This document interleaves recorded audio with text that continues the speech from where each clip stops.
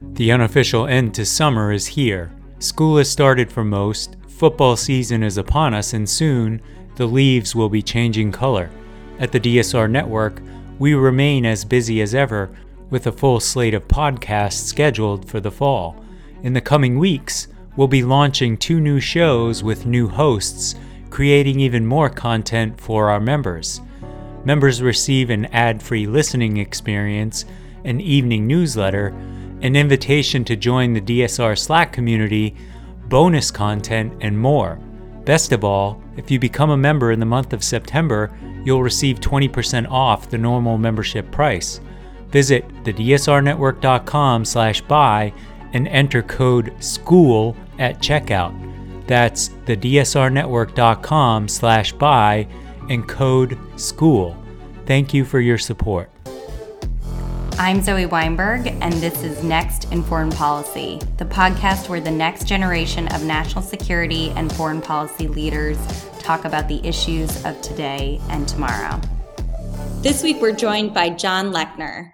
John is a writer and researcher and is currently working on a book about the Wagner Group, which is coming out in 2024. John, welcome to the show. Thanks for having me. John, we'd like to start with the topic that's really top of mind for many people and is the subject of your forthcoming book.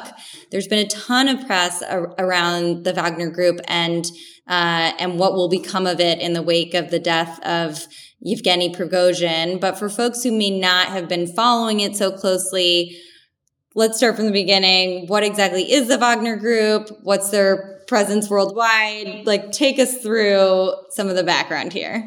Sure. I guess at first we can start with what is Wagner Group. And even when it comes to the group's history, I think there's a lot of very smart people who have a lot of different arguments about what exactly Wagner Group is, what its origins were, which are still sort of clouded in mystery in kind of the very chaotic environment of the beginning of the war in 2014 in eastern Ukraine and Donbass.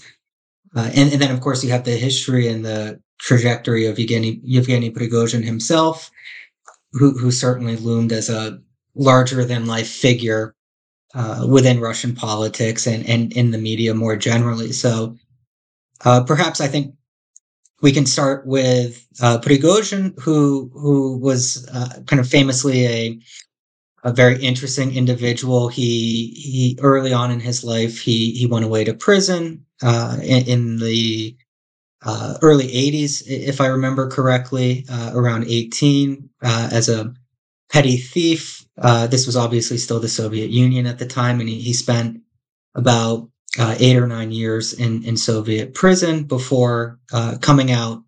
And in the chaos of the early 90s, he became a hot dog salesman in St. Petersburg, and he and his mom would mix the mustard in the apartment and go out, and he would sell hot dogs, and apparently was fairly successful at it because he managed to rise up and leverage that into a career first in the restaurant business. And he opened up 2 very successful high-end restaurants where a lot of the St. Petersburg elite would go. One of them was on a riverboat and was particularly well liked by Vladimir Putin and a bunch of other guys in the late 90s, early 2000s. And he managed to leverage those relationships into the very lucrative world of government contracting. And so he became his company, Concord Management, became the contractor for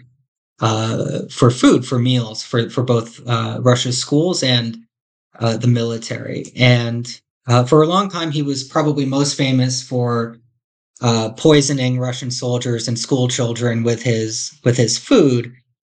And then, was this accidentally or intentionally?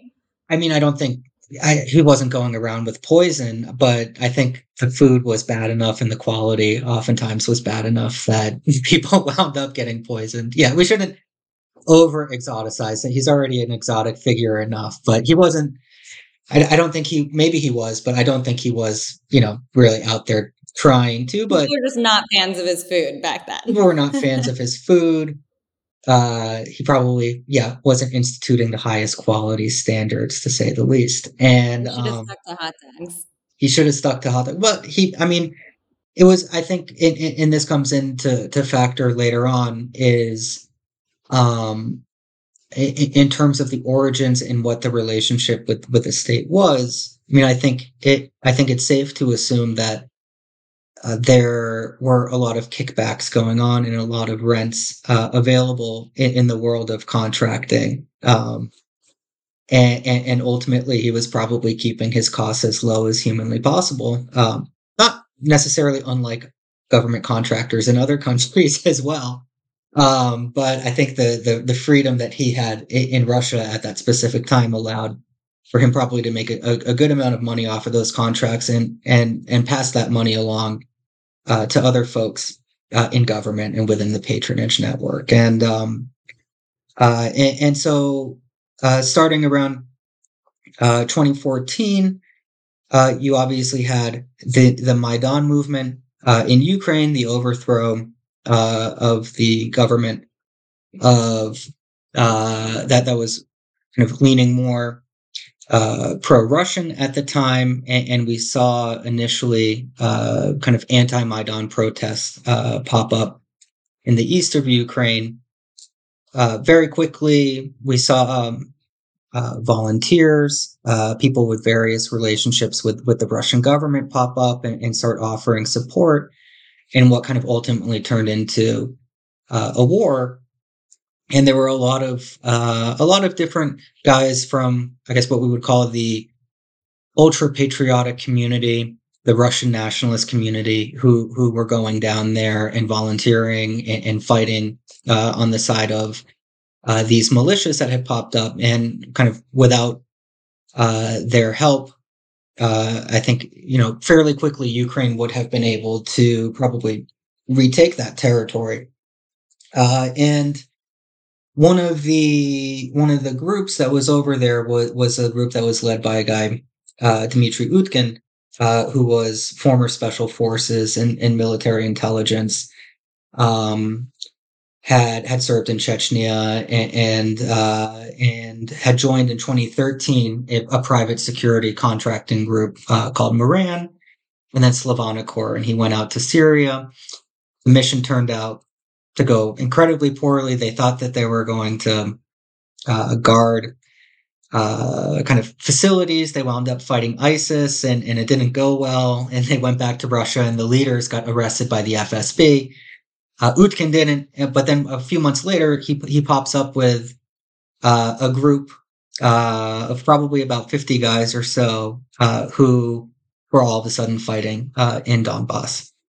And it's around this time that we think Prigozhin was also there. Perhaps, like a lot of other people, he recognized a good opportunity to make money off of drawing in the government into these activities. And at some point, they teamed up together with different folks within kind of the security infrastructure to form what became a PMC that was named after Dmitry Utkin's call sign, which was Wagner. And Utkin is, I think, in any sense, probably a neo-Nazi. He was a big fan of Wagner, the composer, and chose that as his call sign, and it came to be the name for the group more generally. And following Eastern Ukraine, this group kind of became sort of a PMC-like entity, private military company-like entity, was in Syria up through 2017 and early 2018. They actually attacked a position where U.S. Special Forces were embedded, and the U.S. military dropped millions of dollars worth of equipment on a contingent of Wagner fighters, probably killing up to 300 or so. Prigozhin, by this point, had become infamous as well in the U.S. for operating the Internet Research Agency, the Troll Farm, and was accused and came out in various reports by the U.S. justice system that he was involved in attempts to interfere or meddle in U.S. presidential elections. And then around late 2017, 2018, Wagner starts popping up in different countries in Africa, in Sudan, and then the Central African Republic. A little bit later on, they're in Libya, where they're fighting on behalf of the ruler of Eastern Libya, General Haftar. They pop up in Mali, and then in 2021, and then ultimately with Russia's full-scale invasion of Ukraine, they really kind of make the headlines internationally, and Prigozhin really becomes very famous as the face of Russia's war in Ukraine.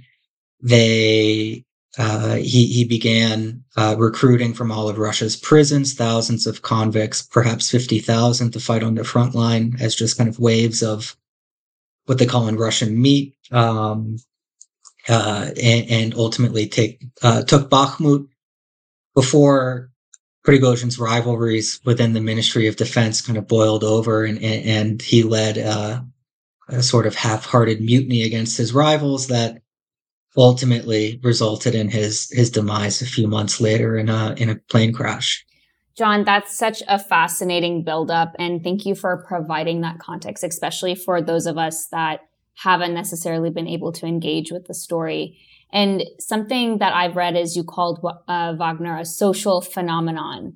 Can you explain what that means? I think you're just about, touching on that in your last comment.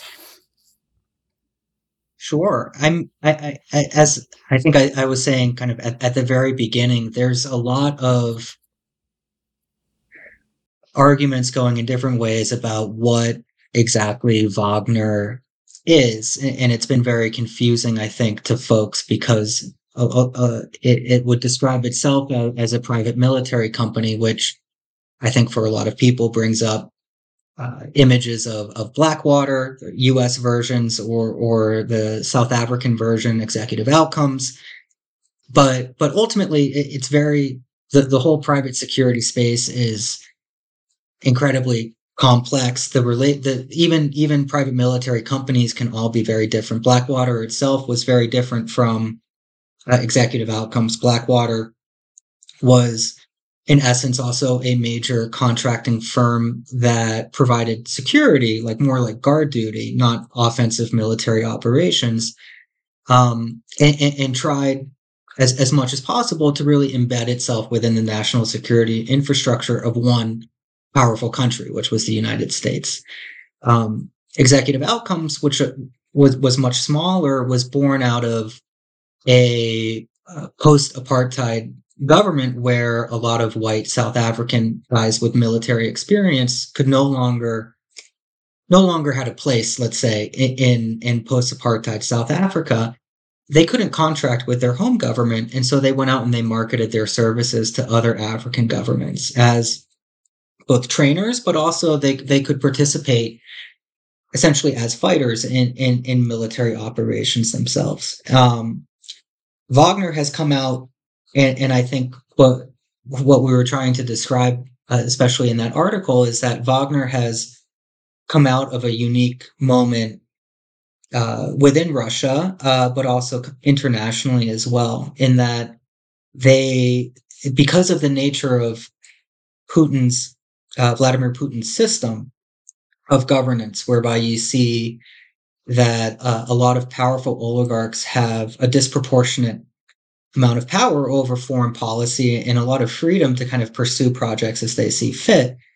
Wagner has this very interesting and fluid relationship with the Russian government, which is itself, not to over exoticize it, because, there's a lot of things that are similar in DC as well, but it is kind of, the Kremlin is an amalgamation of various competing powerful interest groups that are often at cross purposes, sometimes, often working together, but, as essentially individuals who are working to frame their profit-making activities as kind of fulfilling the interests of the state or the state's security interests. And so Wagner was able to both embed itself within Russia's national security infrastructure like Blackwater, but at the same time go out and search for new contracts, new business opportunities in places like the Central African Republic, like Executive Outcomes. And the fact that you don't have um, a the thing that really kept other private military companies like Blackwater in check is not this overarching sense of, we want to be transparent for the people or, for the system. It's really the fact that the US has a viable opposition party, usually, that's willing to drag a PMC, to a congressional hearing to try and make, not necessarily because they don't like Blackwater, but they want to make whoever's in power look bad. You don't really have that, obviously, in Russia. And so there's a lot more freedom. There's a lot less accountability that allows an entity like Wagner to really go out and pursue all different types of opportunities without really having to answer to the public. At the same time, it's unique to Russia. It came out of a unique moment within the privatization of warfare in general, where we see an overarching trend that very much began in the United States following the War on Terror to privatize all aspects of government. And the Bush administration definitely put that into overdrive, such that I think it was by 2010, for every soldier on the ground in Iraq and Afghanistan, there was one contractor. And so the reality is that the U.S. could not have prosecuted the war on terror as it wanted to without contractors, because to have to use just military personnel would have required a national draft.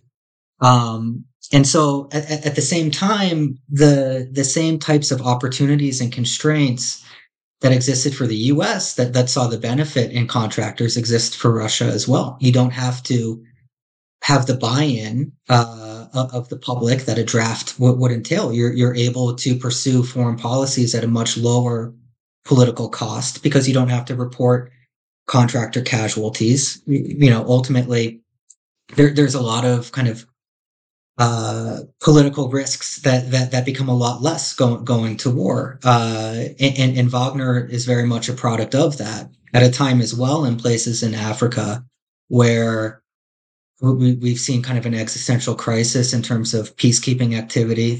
We don't see any, for a lot of folks in these countries, they've seen 20 years of peacekeeping and only more armed groups. People are looking for military solutions. There's a genuine anti-French movement, pro-sovereignty, looking for what they see as a more equal partnership. And so all of these things Wagner has also fallen into in a way that they've certainly been able to take advantage of the climate, but the climate has also been perfect for an entity like Wagner itself. And even beyond that, Prigozhin himself was such a unique character that he was able within Russia itself to create this brand,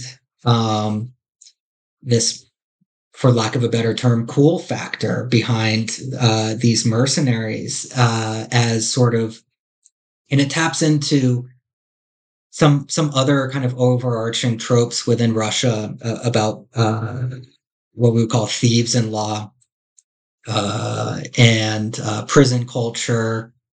Not too different from some of the anti-heroes that we have, in Western literature as well. But creating this brand or this image of Wagner, these mercenaries, as essentially, outside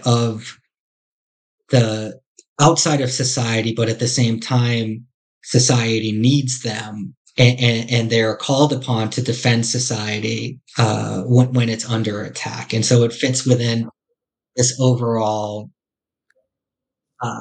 sentiment that has very much been cultivated by Putin, that Russians everywhere are under attack. They're under attack in Ukraine, and Wagner somehow, very counterintuitively, as a mercenary organization, mercenaries are theoretically just motivated by money. but at the same time, they're also able to cultivate this image of guys who are motivated by money, but nationalist sentiment at the same time. I mean, we could have a much longer conversation, I think, about just the privatization of militaries around the world, which is a totally fascinating and in some ways kind of troubling phenomenon, as you say. One question that's been on my mind, and maybe it's almost like too silly of a question to really be asked, but like after the failed confrontation with Putin, was there any world in which Prigozhin really was going to be able to continue to live freely in Russia? Why didn't he leave? Maybe it didn't matter. Even if he did leave, Putin would have found him anyway. But I found it kind of interesting as an observer that, ultimately he dies on a flight that's a flight within Russia, right? And so, yeah, can you explain that a little bit? Or, I mean, I know there's some degree of speculation that would have to happen in order to answer that question, but. Yeah, I mean, I think we can say in general, ego is a hell of a drug. And I personally thought that by this time he would still be alive and around. And that's for a number of factors.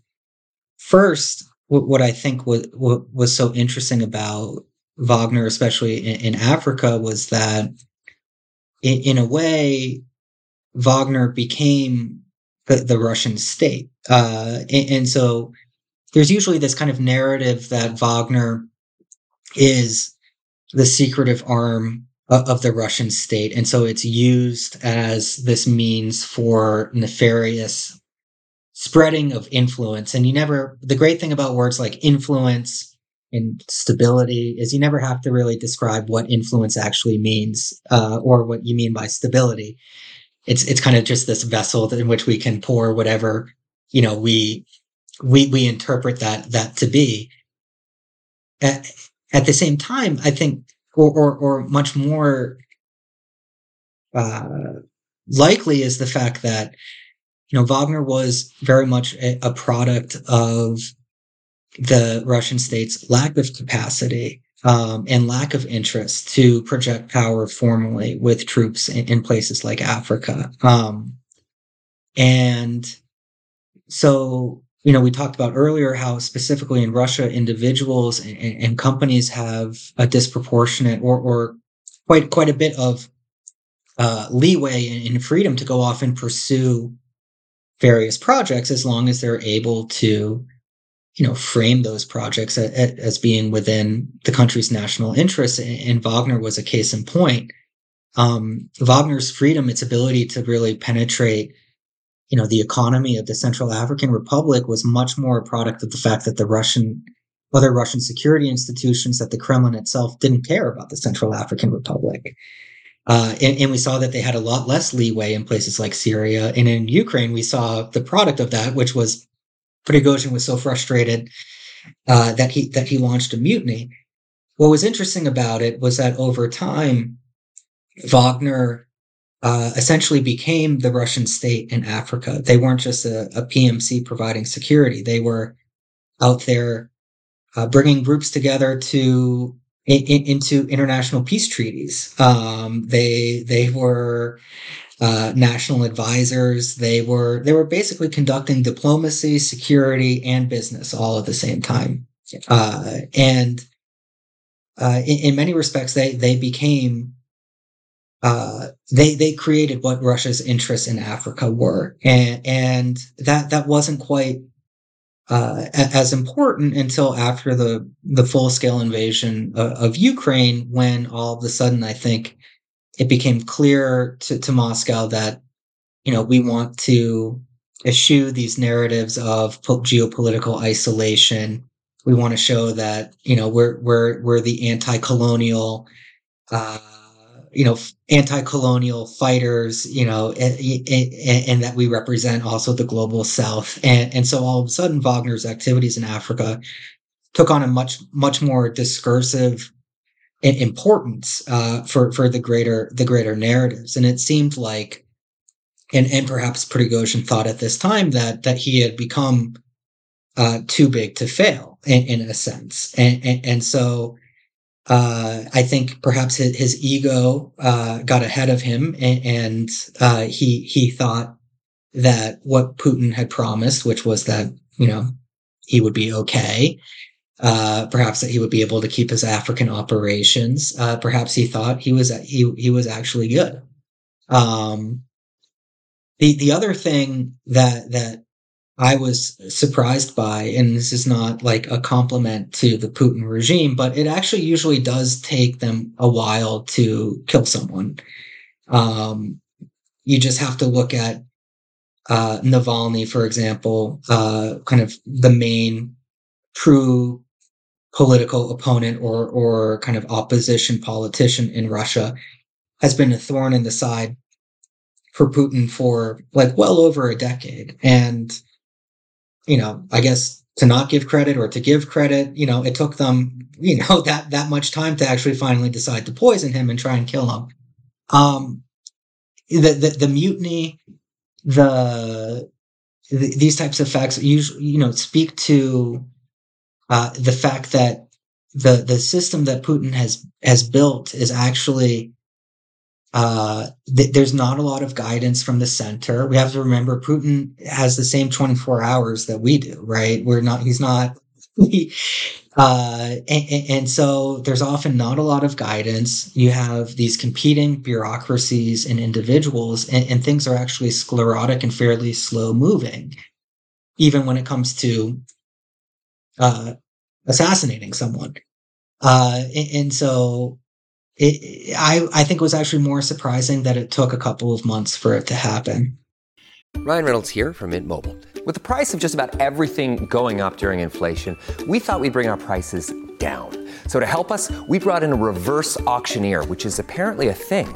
Mint Mobile Unlimited Premium Wireless. How to get 30, 30, bit to get 30, bit to get 20, 20, 20, bit to get 20, 20, bit to get 15, 15, 15, 15, just $15 a month? Sold! Give it a try at mintmobile.com/switch.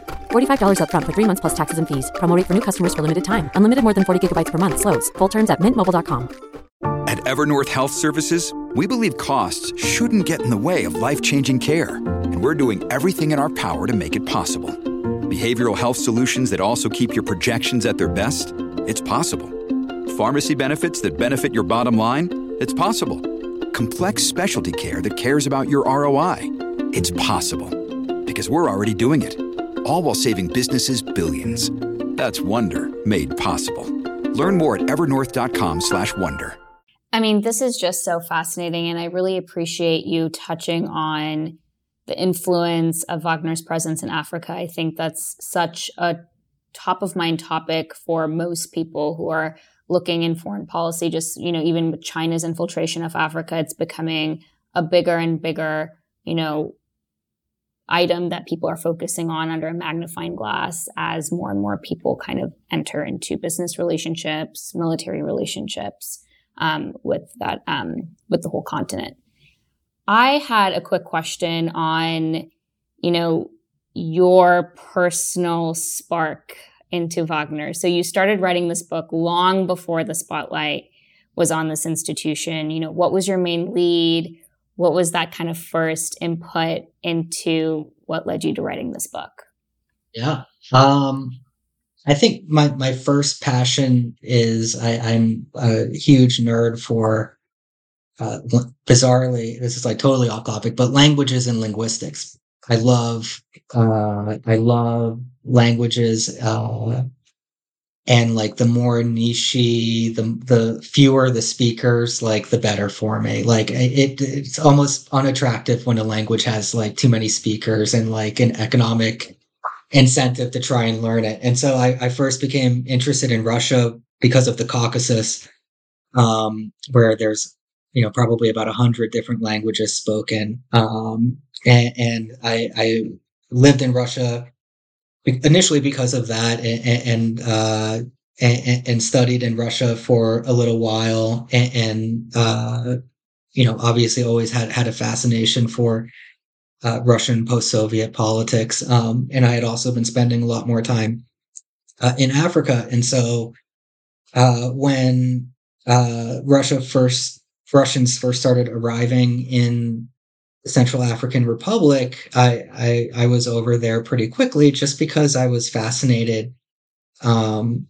more in the fact that I had, these two such interesting places that were seemingly separate all of a sudden overlapping together. And that was this opportunity to study what happens. And what I'm most interested in is just what happens when people from different places and cultures and histories come together, and how they cooperate, how they fight, how interventions affect ecosystems, and how the ecosystem actually kind of changes and affects the intervention. And I think that's what I found most interesting about Wagner arriving in Africa. And the thing that I think gets missed most of the time is actually the way that the challenges and the obstacles that they face.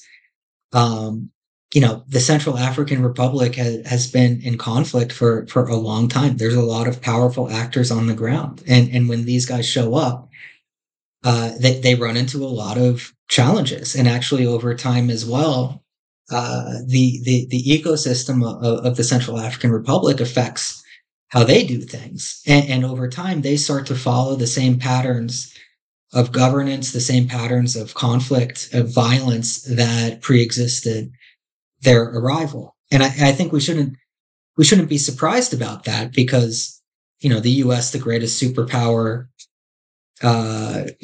currently, went to what was perhaps at the time the poorest country in the world, and wasn't able to do and achieve what they wanted to achieve. And so it shows how much agency locals have, and the extent to which especially local governments and powerful local elite are using Wagner to their own ends. It's not just Wagner taking advantage of Africans and stealing resources and things along those lines. It's very much Africans also taking advantage of Wagner and using them to achieve their own political goals.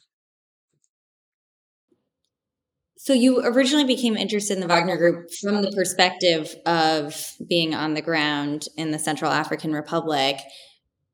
Now, obviously, there's a lot of people who are focusing on Wagner and Prigozhin.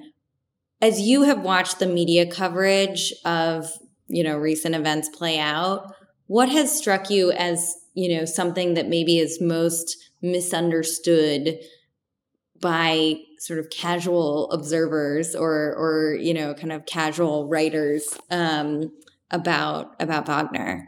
Like I'm curious what you've learned from really sort of seeing it up close on the ground in Car. I mean, I think that there's a few things, and there's a few things that like folks are going to have to come to terms with. There's so much focus on countering Wagner, I think, without really understanding where it's coming from, and necessarily what it is. I think, and hopefully what will come through in the book is, I think Wagner is much better understood as just a network of individuals, people who come through the organization, they go elsewhere, varying levels of interaction with the various companies that Wagner represents. But it's much more a group of individuals, and the things that happen kind of on the ground at the local level, I think, are by far the most interesting. And one of the things that folks are going to have to come to terms with in a place like the Central African Republic is that there's a tendency to just try to view Wagner in isolation, as separate from, as we were kind of talking about earlier, the ecosystem in which they are operating. And so much of the decisions that they're making, the things that they are doing, is in reaction to events taking place on the ground. It's in reaction to armed groups, what armed groups are doing, what local politicians are doing as well. And in order to understand what people think about Wagner, we have to understand the fact that these guys are not they're not the root cause of conflict in any of these places where they're operating. Mercenaries are kind of, by definition, a product of it. And we seem to be so fascinated that they are showing up in different places, but they're showing up in places where there's conflict, which is what any PMC should be doing. I mean, it's a country that's in peace does not make a good client for a private military company. And the way that people judge them on the ground, it is very much a product of, I think, precarity and conflict. And, in a lot of places in the Central African Republic, people still think they're well aware of human rights abuses and behavior that they don't like, but they still think that these guys are better than armed groups, and they want the return of the state. And they don't view Wagner in the same way that folks in where I'm sitting in DC view them. And if we don't take that perspective into consideration, we're completely missing, any ideas of, on how to counter them. And the problem is that we don't, there is not an appetite anywhere to actually replace Wagner with what these local governments want and what people need. At the end of the day, these guys are often racist. They're freaking Russian mercenaries. I mean, they're not coming down with, they're not fresh out of a PhD program in Africa studies in Moscow. These guys are a very specific type, and a specific type that exists in all society too. There's a lot that's common between a Russian mercenary and a Western mercenary, for example. These are kind of, they believe in similar things. But the fact that these guys are out there, that they often lead from the front, that they die, that they get killed, can overcome a lot of the cultural barriers that the West is so focused on in terms of analyzing them. And so at the end of the day, I think that they're still going to be around, because the most important thing is that, this is ultimately a collection of individuals who are from, a specific, for lack of a better term, a caste of society. They are kind of, this is their profession. I think that the Russian government has recognized the use of them. They aren't going to want to stop doing what they're doing. They don't want to go back to being a mall cop. And they like this life. And so, there's a certain amount of, momentum that will just allow this to keep going in some sort of form, which is why it's more of a phenomenon than anything else kind of specific to an organization. They've created the product now. And so, they've created the marketplace for the product that they have. And so, that kind of guarantees that in some form or another, most of these guys are going to still be around. Yeah. What do you think the Wagner Group looks like post Prigozhin? Or, I mean, assuming it does continue in some form, how does it look different? I mean, I think a lot of the things that will be different are not going to be visible to us as outsiders. The same people, like literally the same faces, will be around. The relationship between Wagner and the Russian Ministry of Defense might change. But those changes would likely be reflected at a level that wasn't even really visible to us in the first place. There's a lot of good reason to believe that.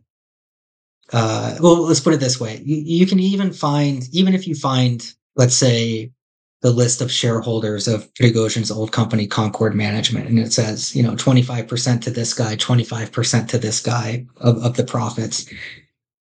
That doesn't mean that that's where things are actually going, because at the end of the day, someone can just say, hey, transfer these funds over there to this guy, and that's it. No one knows who the account is or anything along those lines. And so the shift in terms of where the patronage is going, where the money is going, those types of things could change, but they'll change with a handshake, like a nod and a wink. And it'll take us years, if ever, to find out, what actually happened. There's a good chance that Prigozhin himself wasn't the majority shareholder of the company that he was affiliated with. And so again, it's better to think of these guys as a network of individuals and Prigozhin as kind of the representative or the head of a network. And some of those shifts, those can happen, and we won't see any of that on the ground. Maybe switching gears a bit, you've chosen primarily to be an independent researcher and freelancer. And I'm just curious, what have the challenges and benefits of pursuing that path been? I love that, as you're talking, everything you've written about is sort of a story that's not your own, but at the same time, you yourself have actually spent time in some of the most challenging corners of the globe. You've been on the ground as well. So yeah, can you talk to us a little bit about, the main challenges and benefits of pursuing that independent researcher freelancer path? Yeah, no, sure. I mean, I think you hit some of the points. I think, the benefit is that, well, I mean, first, have to think about what type of things were out there. And it's not like I was operating in an environment where there's all these, positions out there for Wagner analysts. And I'm just like, not, I forgot to apply or something along those lines.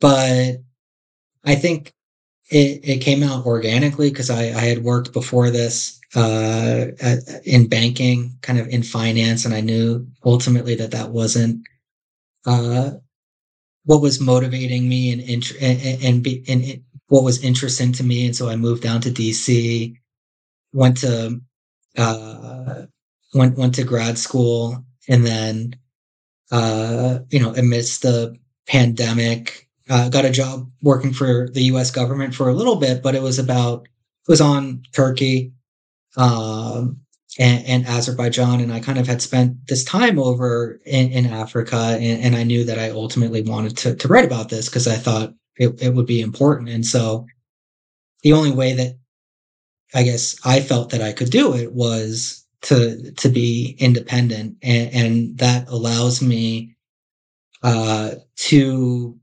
I suppose go to places where I don't have to answer as much for security concerns, other than with my family, who are always ready to kill me. But it allows you to go and go to places that, but it's not like I recommend going, to rural car. You need to set up a lot of safety precautions as well, and you need to find groups that you can embed with. I mean, it's also just difficult. You can't just go by yourself. You have to get UN flights and things along those lines. But you have the freedom to kind of travel to places that you want to travel with. The downside is that you don't have the support if something goes wrong, and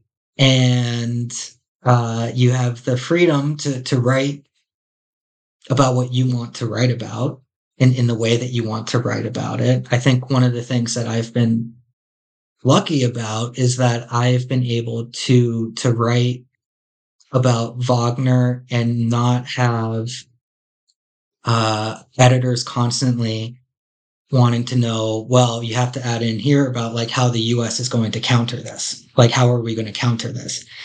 And not having to write about that aspect of it allows me to, I mean, obviously I speak Russian. It's given me an ability to kind of meet with these guys and try and speak with these guys in a way that I think is difficult for people who like work at think tanks and things along those lines.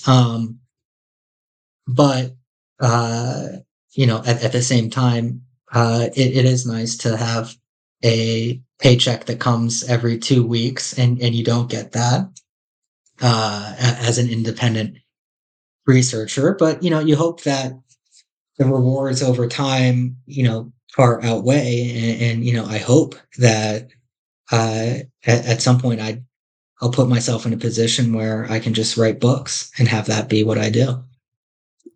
How have you been reporting this book, given that Russia has proven to be a pretty dangerous place for journalists right now? I mean, I think I always had the plan of doing the field work in Africa, and then kind of towards the end, going to Russia and speaking with a lot of those guys. The war in Ukraine has made that very, very difficult. The irony of Russia is that for a very long time, Russia was always a risky place to be a Russian journalist, but it's only very recently a place that's risky to be a Western journalist. And really, it's only since the full scale war in Ukraine that we've seen a real crackdown. We've seen journalists get kicked out, and we've seen some journalists now kind of get held essentially as hostages for and accused of spying and these attempts to use them as bargaining chips. That's very recent. And so I think, unfortunately, I would love to go to Russia and meet with a bunch of these guys, but I think unfortunately it's too difficult to get a journalist visa, and it's too stupid to try and do what I would want to do on a tourist visa and then get accused of spying inevitably. And so, I've been lucky enough to meet with these guys in Africa, to speak with people over, various messenger apps and do interviews and things along those lines. But it's a difficult environment for sure right now to try and get a good idea of what's actually going on. So where can people find your work if they want to read more? I guess, I put all of my articles out on Twitter, but I often write with foreign policy, war on the rocks. I should have an article coming out on meeting the Lord's Resistance Army with the Baffler, kind of a literary magazine coming out soon. And then hopefully next year, the book will be with Bloomsbury. Amazing. Congratulations. Thank you. With that, we're going to shift to our final segment where we each share something that we are following right now. I'm happy to go first. I have recently gotten very deep into the TV show Silo, which is on Apple TV Plus. It's a dystopian show that documents the lives and mysteries of several thousand people who are living underground in an underground silo. It's very sci-fi. It's very dystopian. It's based on a work of science fiction that was published a while ago, and it's totally gripping. And I would highly recommend it to anybody who wants to have really irresistible television. Natalia, what about you? What are you following right now? I am following something called the Hoffman Institute. I've had one friend come and tell me about it, and now I have 3 friends that have been. Essentially, it is a week-long personal growth retreat. And what they essentially do is that they target what we've developed unconsciously or what we were conditioned like in childhood as a way to think through how do we react to situations, how are we when we show up in our relationships, whether professional or personal. And the whole week, I mean, it sounds like a pretty tiring week, to be honest. People come out with these huge, thick binders of, reflection and work that they've done. But I find it fascinating because all of it is rooted in like, who are your parents? What are your parents like? How do they condition you as a child? Like, what are some of the unconscious things that you've developed, and how, as an adult, can you undo some of those things and rebuild yourself in your career, in your life, et cetera. So I don't know, it's something that not quite the vacation, but, people are interested in looking up Hoffman Institute. I think it's a week worth, everyone's time. I might try and go next year. John, what are you following?